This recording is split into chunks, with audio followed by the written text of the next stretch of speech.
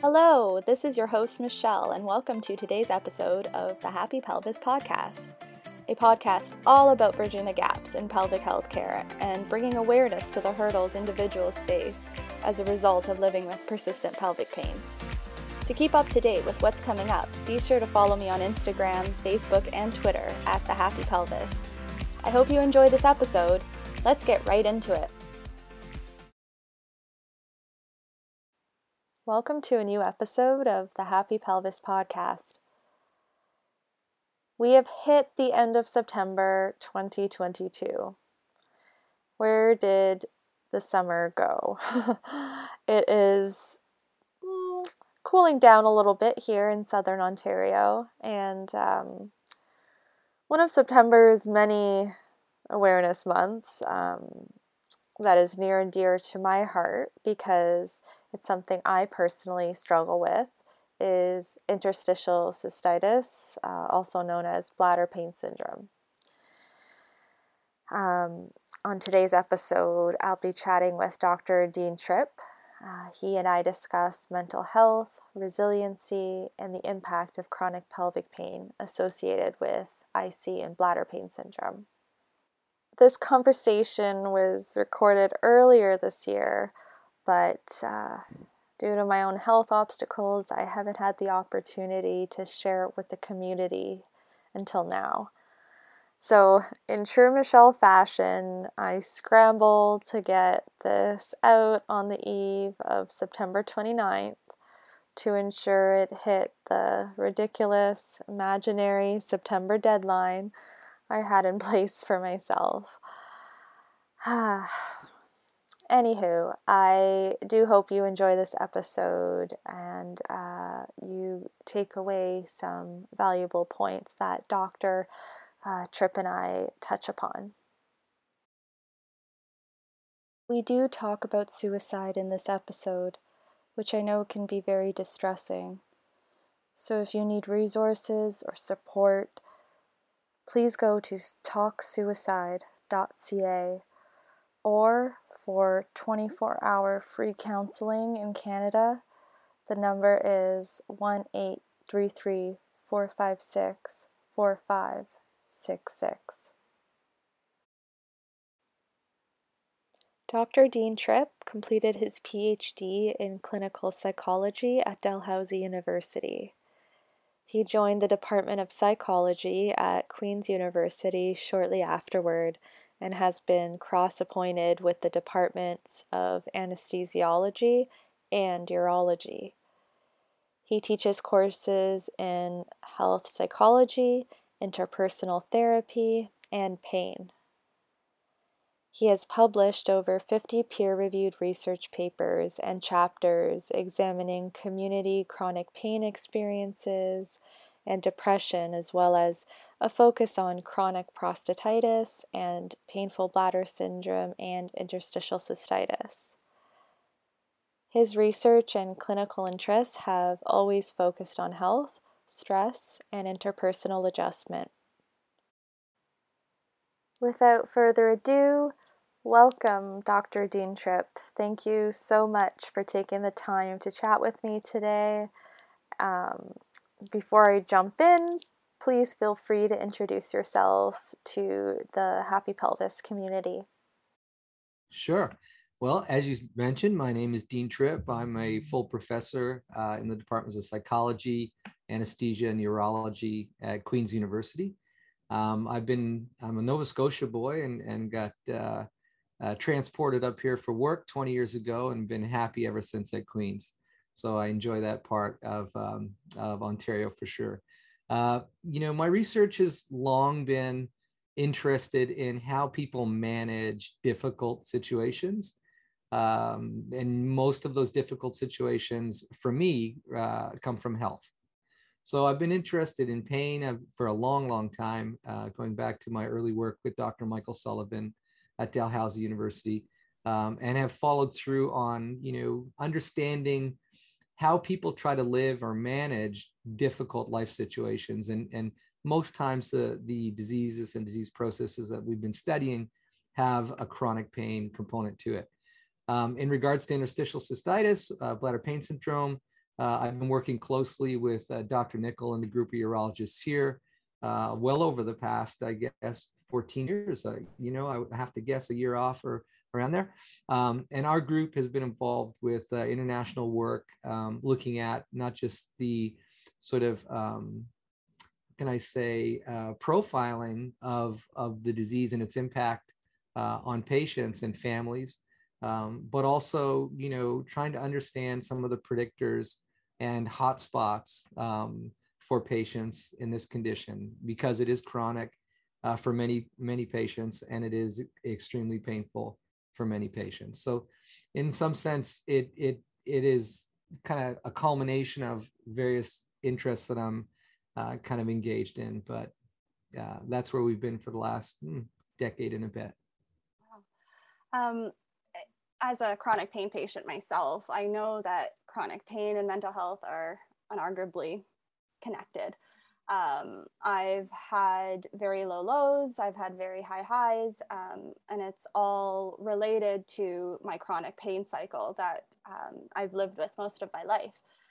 Could you explain the cycle a little bit to the viewers, and what different type of management models would work in helping this chronic pain cycle?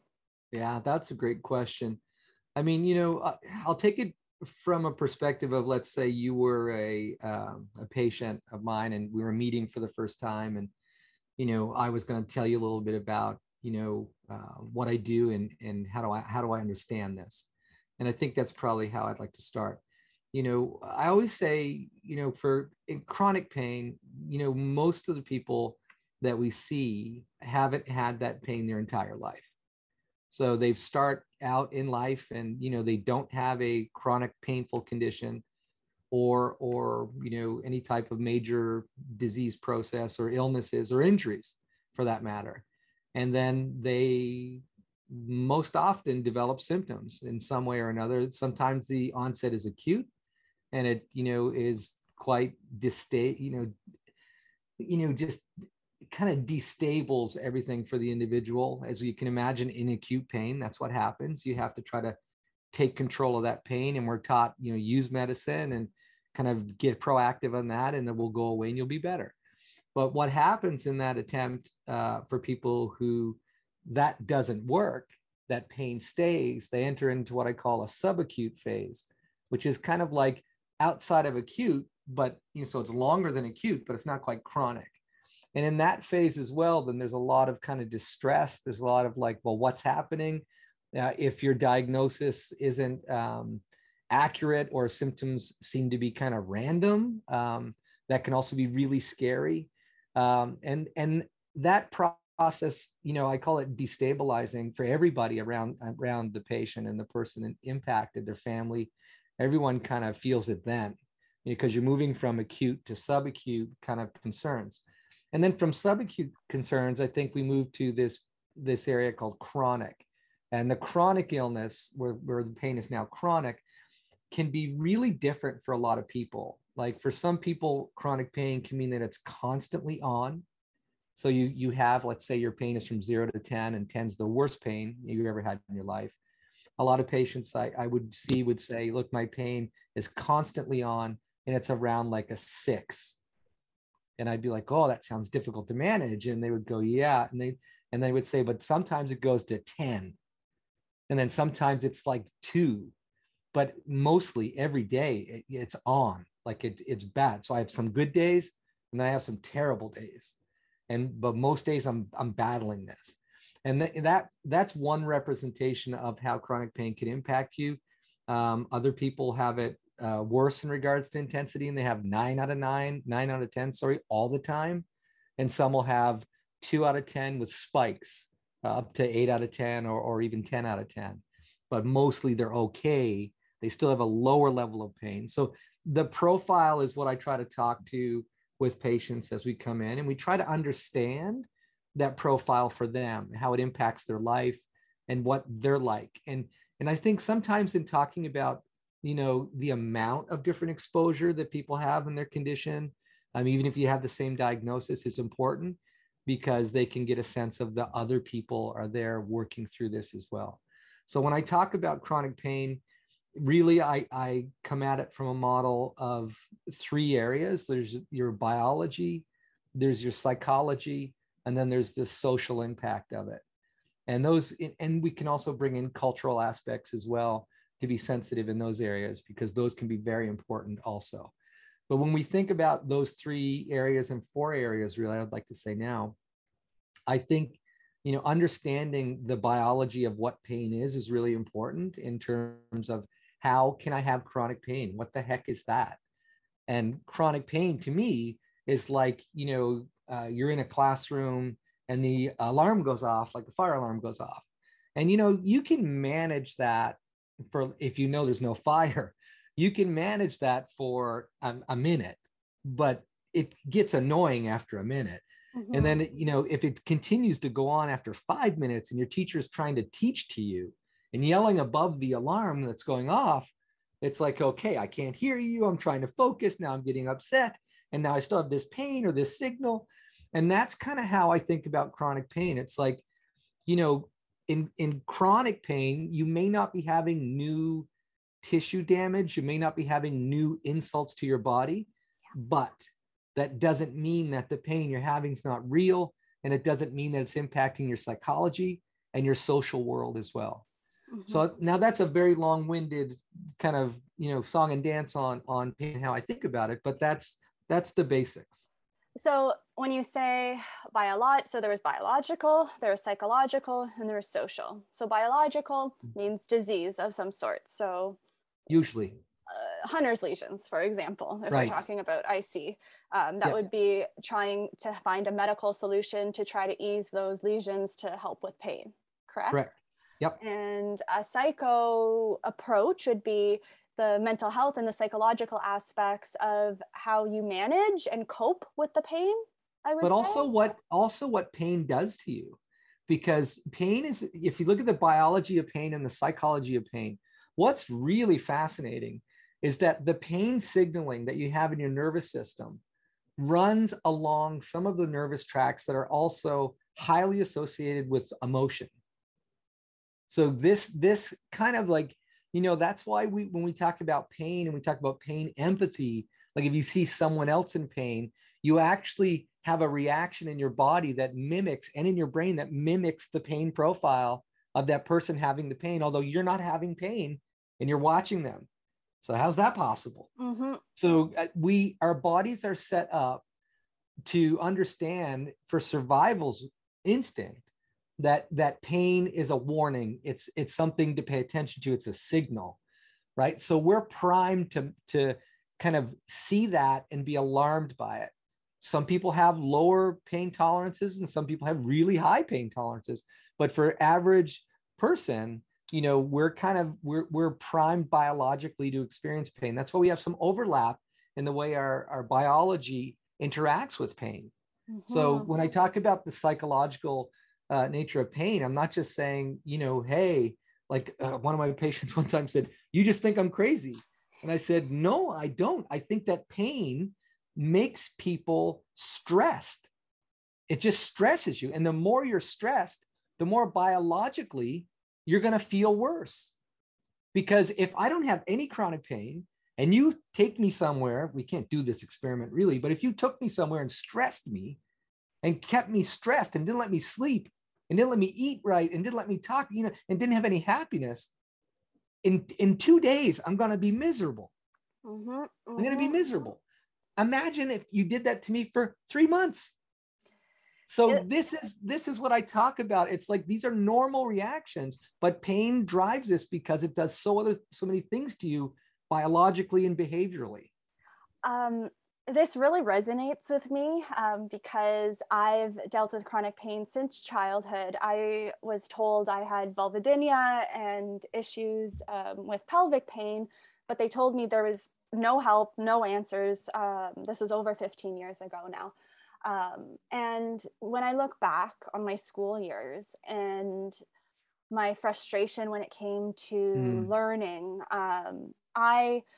I look back and I can see now how much my pain impacted me. I would get overwhelmed so easily. And like my parents, they'd be like, well, it's okay. Like they would always be like, Yeah. what set you off? And I wouldn't really understand. And it was just me trying to push my pain down, because when I was sitting in class and I was sitting at home doing homework, I had Yeah. pain. Yeah. And I do feel that that played a role in me becoming very mentally overwhelmed and not retaining the education that I could have if I wasn't suffering from chronic 100%. pain. 100%. It's like, I mean, like you said, if you're trying to learn something and you have like someone shouting in your ear, or an alarm going off, you're gonna be distracted by that. So there's, that's why there's in terms of trying to manage that, it's like you want to manage it three ways, right? You want to So, manage pain biologically, right? And that could be medicines that might help, medicines that could reduce symptomatology of the pain. Sometimes procedures might help if they're, if they're effective. So that would be biological. Then there's different types of herbal medicines that now have some evidence to say that they can be useful. Yeah. So, and again, I'm a big believer in making sure that there's medicine and evidence to support what we're using, whether we call it herbal or not, but I'll call them all medicines. But I think making sure there's evidence that they're supportable, that's always important for me. And then you think about the psychological side of it. Like, so there's biological medicines and treatments, which could include manipulations, massages, therapies. We know that there's pelvic release therapies now that have been shown to have benefit for patients as well. So that's again a biological / physical approach to getting better. Then there's the psychological approaches, talking therapies amongst many that we can talk about, and social approaches. So I think your example is a good example of that. That young woman that we're talking about, could have benefited from these types of things in different areas. But again, it's like, it's one of these growth areas that we need to be better at in medicine, in treatment for our patients. And that's why I'm happy to be talking to you today about it. And it would sort of branch off into the collaborative approach between healthcare providers, because with somebody who has chronic pelvic pain, be it IBD, be it IC, bladder pain syndrome, there's different specialists, and trying to get a good treatment plan where everybody's on the same page, and putting together this plan with a biopsychosocial approach. Yeah.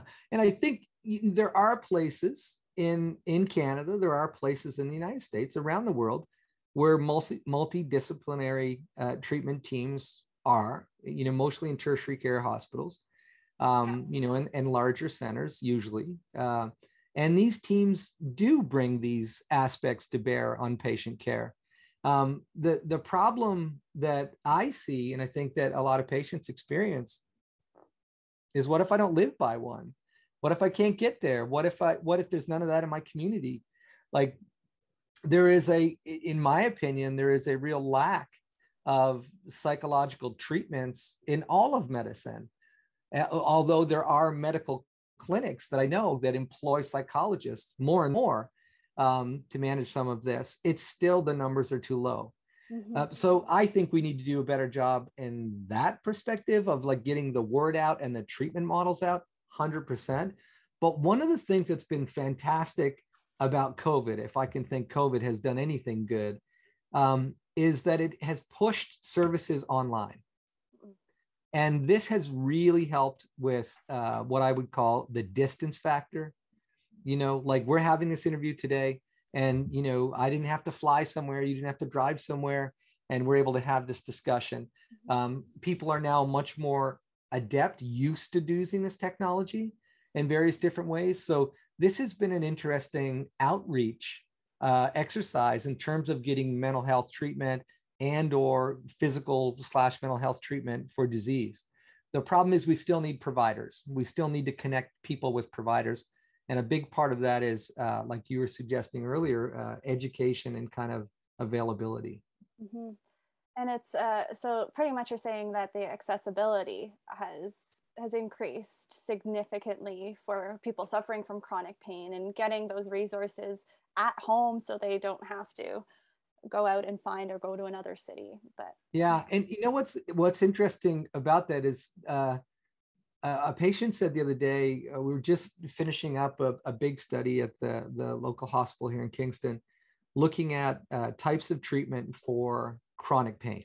So just general sort of umbrella of chronic pain. So all comers could come to this therapy project. And, when we started the project was in person, obviously, like you come into the hospital, you go, the usual fare. And a lot of patients were, not a lot of patients, but some patients were limited, obviously, by travel and travel, what I call travel fatigue. So if you're sitting in a car for 90 minutes and then you get to your appointment and you have to sit down in a room for this, group therapy for another 2 hours, it becomes very difficult to manage physically. It's because there's tolerance levels, right? So some of the patients who I've later talked to have switched out of that, and that's been finished, but they're now doing follow-up therapies that are virtual.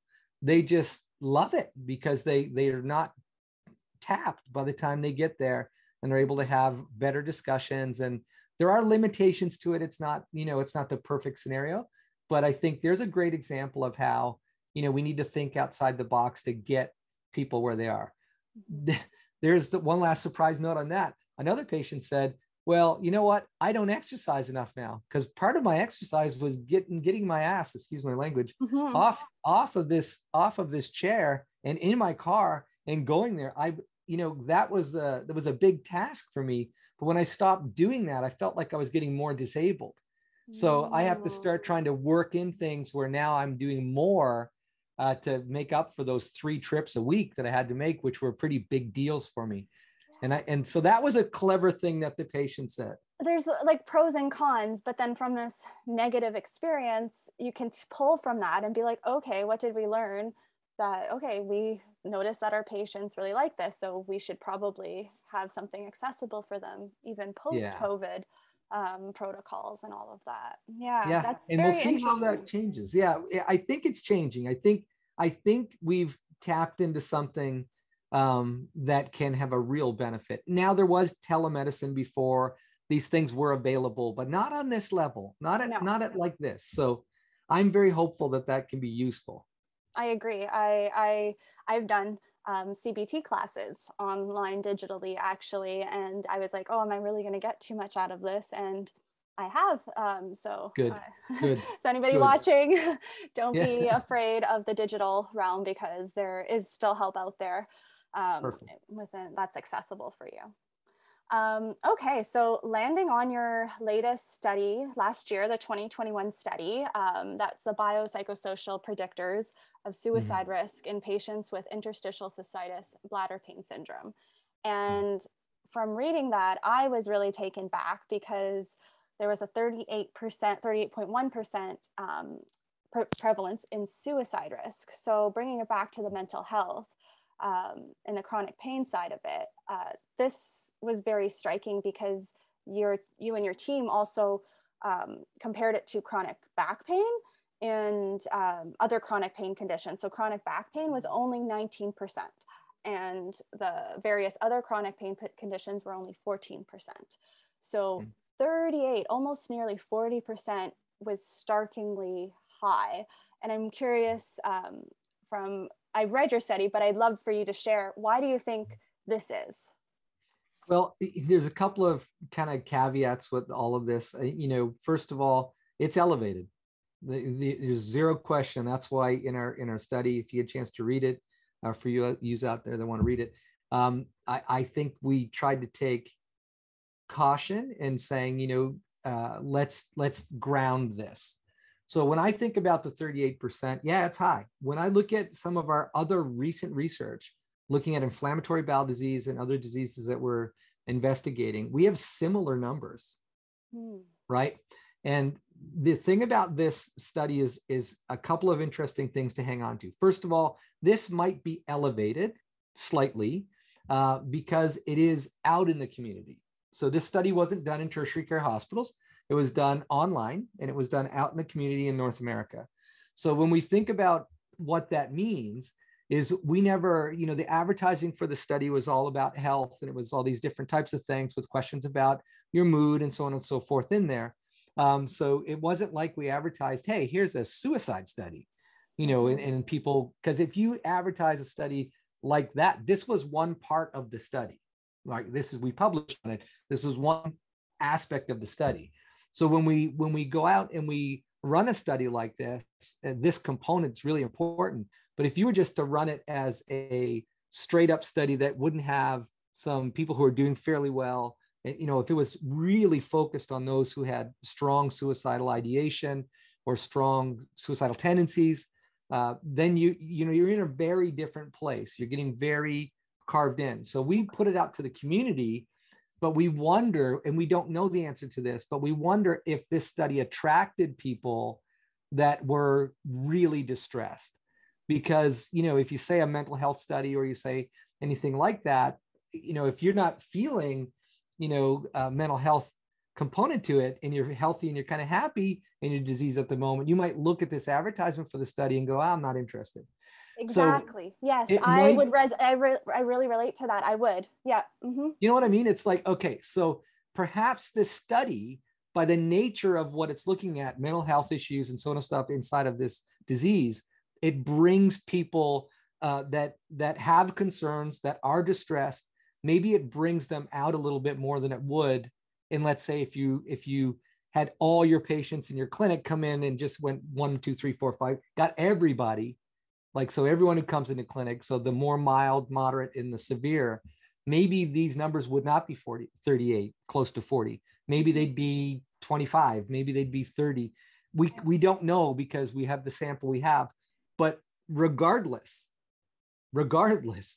in over like 1,000 people that we surveyed approximately, and whittled down a little bit as we eliminated some of the subjects for incomplete data and so on. That still is a big number. And that's the experience of people in the community. So I still say it's, I have a little caution that I'm not 100% sure that 38 is the number for all people with IC, but I can tell you in our community sample, and this is where people live, the people that tapped into us did express what I would consider an elevation. And I can also tell you the feedback I've had and the promotion on that research. I've got a lot of feedback and a lot of communication from physicians who are very worried about this, who see this as alarm and are very mindful of how do we move forward. So I think I just want to add that caveat to that number, because the number does stir the imagination, that's for sure. It does. But then would it be like there's a correlation between chronic pelvic pain, because it has an impact, like there's as somebody who suffers from chronic pelvic pain, there's a very intimate emotional factor involved with it, be it if it's your bladder, be it if it's your bowels. Do we think that it doesn't matter what condition, you're still having pain, you're still having pelvic pain, and that is what's triggering these hopeless mental health thoughts that are popping up? Absolutely. And again, you mentioned, are your bowels involved? Is your perineum involved? Is there is there something that's impacting your sex life, your social life, your ability to work? I mean, we see this across a variety of abdominal pelvic pains. And like I mentioned earlier, the interstitial cystitis group is one that we're looking at, but also if we look at groups like inflammatory bowel disease and Crohn's and colitis, we've also published some literature that was spurred on by some of this research from IC that has comparable data, comparable numbers. So, the abdominal pelvic pain syndromes or diseases do have a high rate of comorbidity as well. So Dr. Nickel published a paper a couple of years back with me and some other people that looked at that overlap and talked about the comorbidity. So when you're in IC, you may be comorbid with inflammatory bowel disease or IBS.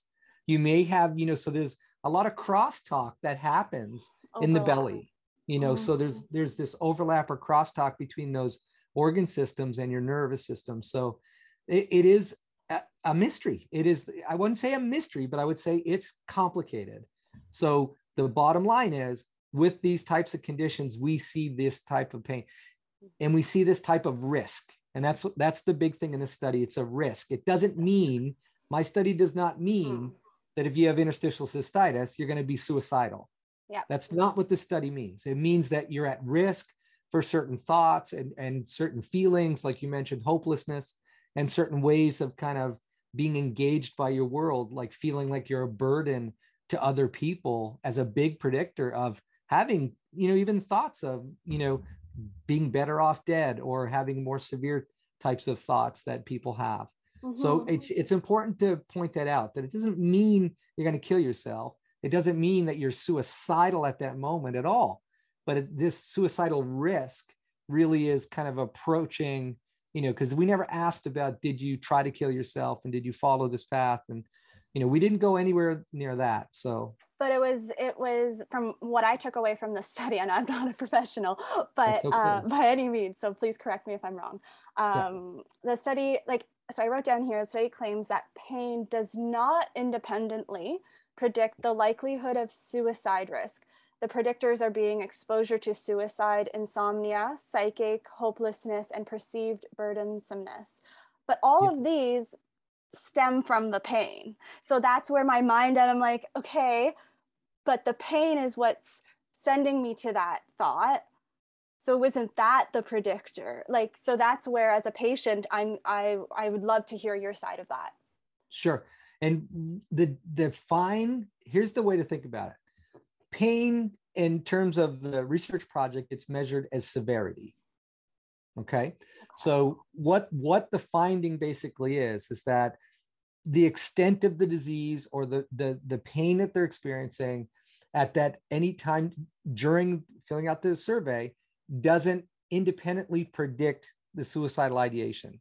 So the way it works, and we've modeled this in other studies, as that there's mediators or other variables that will prompt that outcome. So that's probably a better way to see it. Yes, if we think about, it's so artificial to say pain creates this, because I don't think that's phenomenologically true. Pain creates a condition, and the condition creates more pain, and that more pain then creates a worse condition, and then that worse condition creates another outcome, and there's this cycle. So I think it's artificial to just say, oh, pain creates this, because pain is involved, like you suggested, with so many factors. And it's really a give and take relationship. It's circular. It's what we call kind of like, I guess, for lack of a better term, it's recurrent and it's circular. So one promotes the other, and then that cycles back to promote it. It's like what we call a recursive kind of relationship.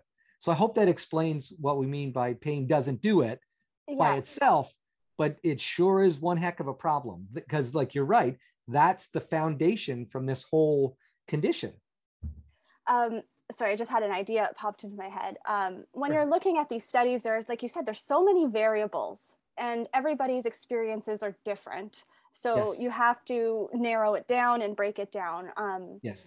The one thing I have written down here is I wanted to know, was the length of time that the patients have lived with pelvic pain, or IBD, IC, bladder pain syndrome, was that involved in the findings at all? Was that something that you looked at? I can't, for that study, I can say that no, it wasn't predictive of kind of like these end outcomes. And we've looked at, extent of disease, or, what, I don't know if I have the right language for it, but, extent of disease is what I would usually refer to technically as how long have you been diagnosed. The reporting on that sometimes is suspect, because people can have symptoms long before they get diagnosed. And the diagnosis process is, as you know, is not straightforward in many conditions of interstitial cystitis. It's almost like a diagnosis of exclusion. Absolutely. Of going through these other sorts of, I won't call them false starts, but you have to eliminate these other processes. You have to go through that. Yeah. So it could be years and years. And if the disease process is relatively mild compared to other people, then that could extend the time out that you're diagnosed. and misdiagnosed. And sometimes I've heard patients say, I was misdiagnosed 3 times. Over the course of 4 years, I finally got this diagnosis, and then it started to make sense. And some of the treatments were then more helpful. So there's such a wide range of experiences of what patients present with and what they're, because you make a really good point. When you look at research and you look at what's published, the statistics and the way that you approach that science is you're producing the average response. You're predicting the response based on 1,000 people. So it's not so much the average response, but that cumulative response of people and where the signals are in the data. So that's really important to remember, because there will be some people in our survey of 1,000 people, that had very, very low symptoms of everything. There'll be other people who had high on this, low on that, high on this, a little low on that. And then there'll be other people who are high, high, high. And then, someone, again, just that middle ground of people. So when you're looking at science and you read something like the paper we put out, we try to make sure that people understand that it doesn't mean that's you.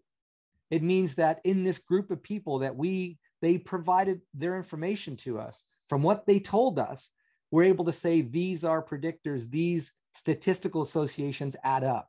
But that doesn't mean that that's the same way for everybody in that 1,000 people group. So that's really important, that you have to not paint yourself in your situation with a brush based on some of this science, because you can be very different. You could be worse, you could be the same, or you could be much less. Yeah, that actually makes a lot of sense, because there's limitations to everything, any research, and you have to start somewhere.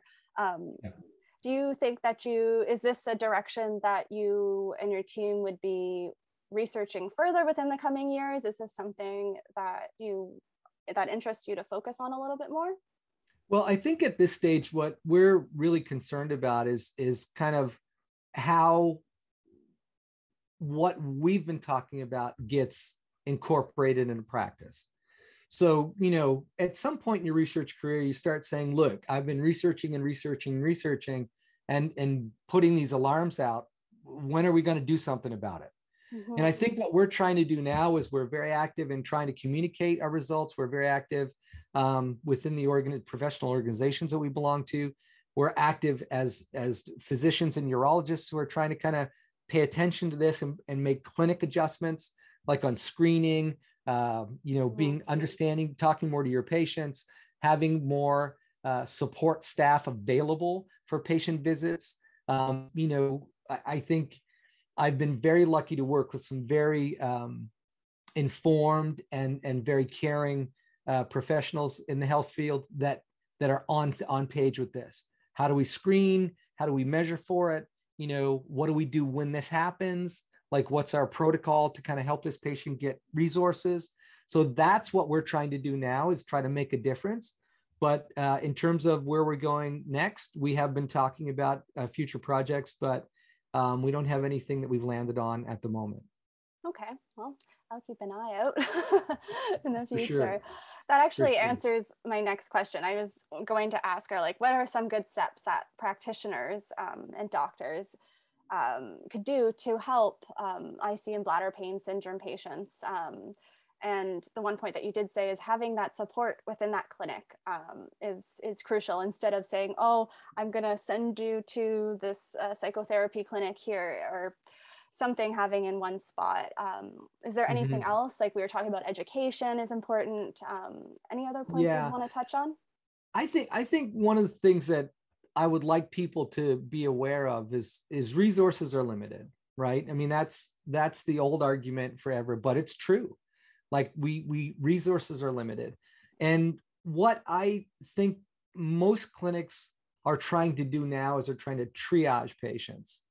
So, for example, if you come into clinic and you are racked this month or this week, by your condition, and you're just at the end of your rope, and you're just feeling really down and sad, and things aren't going well for you, and people are going to pick that up. I mean, unless you're pretty good at hiding it, and or if but hopefully you don't hide it. Hopefully you talk about it. Hopefully you try to express it.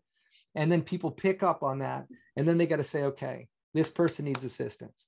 So if they don't have the ability to provide some assistance there, what they'll do is the next best thing. I'm going to get you to this other clinic. I'm going to get you to this other place.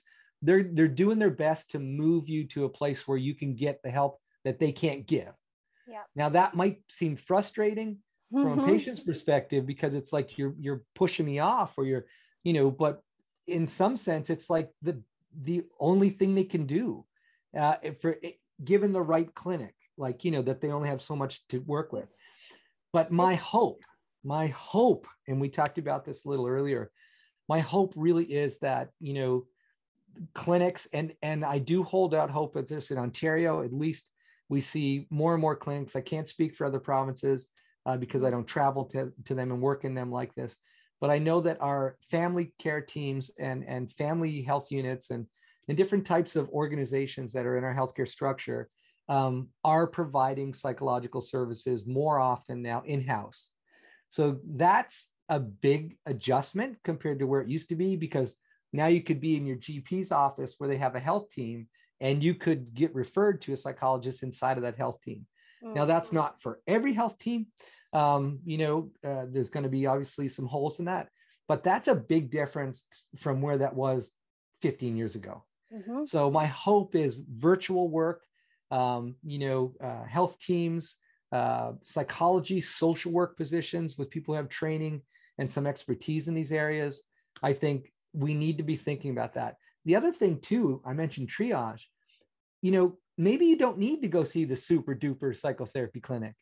Maybe you need to go to the moderate psychotherapy session, or maybe you just need to go to the education, exposure, and peer support session. So I think we need to think about, like, the work you're doing, in your material and with the Happy Pelvis. I think, that work again is outreach, and I think people need education. They need outreach. They don't want to.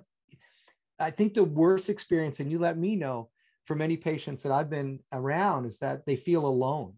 Yep.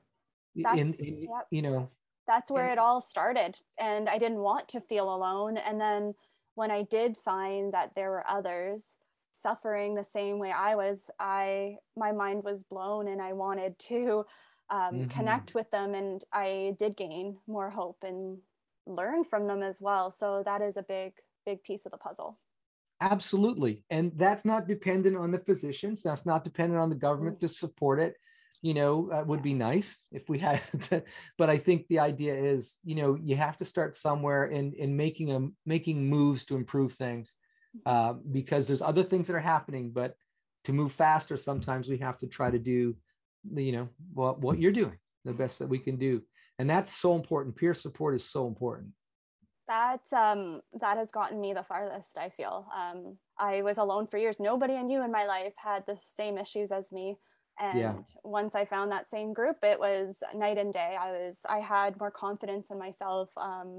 It's a big impact to have that support system in place. So like you said, I just hope more and more integrated hospitals have these systems in place. Like, I personally went to the McMaster chronic, the DeGroot pain clinic there, and I was in the chronic pelvic pain program, and it was great because it had the education portion, it had the psychological portion, and it had the movement, the biological portion. So it was all a great system. So I do hope that these programs can be brought out across Ontario and a lot more hospitals than there are right now, and across Canada. But like you said, I don't know too much about other provinces, but if we're struggling, I'm sure other provinces are as well.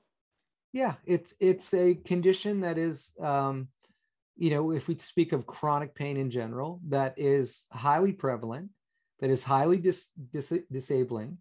And it's something that strikes people from all different types of ages, from adolescent ages, and children, right straight through up. So doesn't discriminate. We have to be mindful. Yeah, no, it does not. And, because disease does not discriminate. So I think we have to be mindful of that. And I agree with you 100%.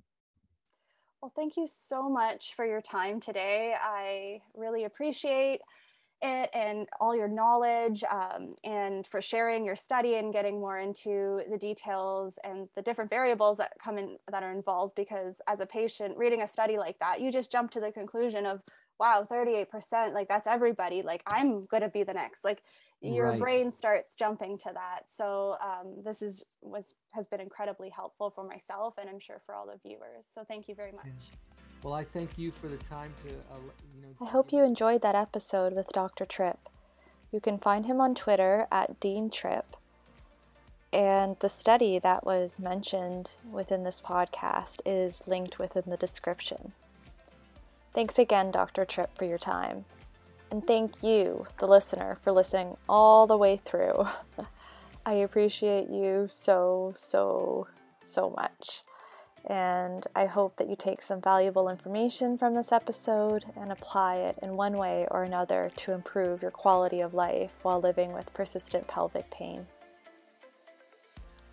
If you'd like to stay in touch, please make sure you subscribe to the Happy Pelvis newsletter, which I send directly to your inbox every month, and download a free pelvic pain resource guide. You can find both of those links directly in the description. Well, that's it for today. I hope you all have a low pain rest of your day, and I will talk to you on the next episode. Bye.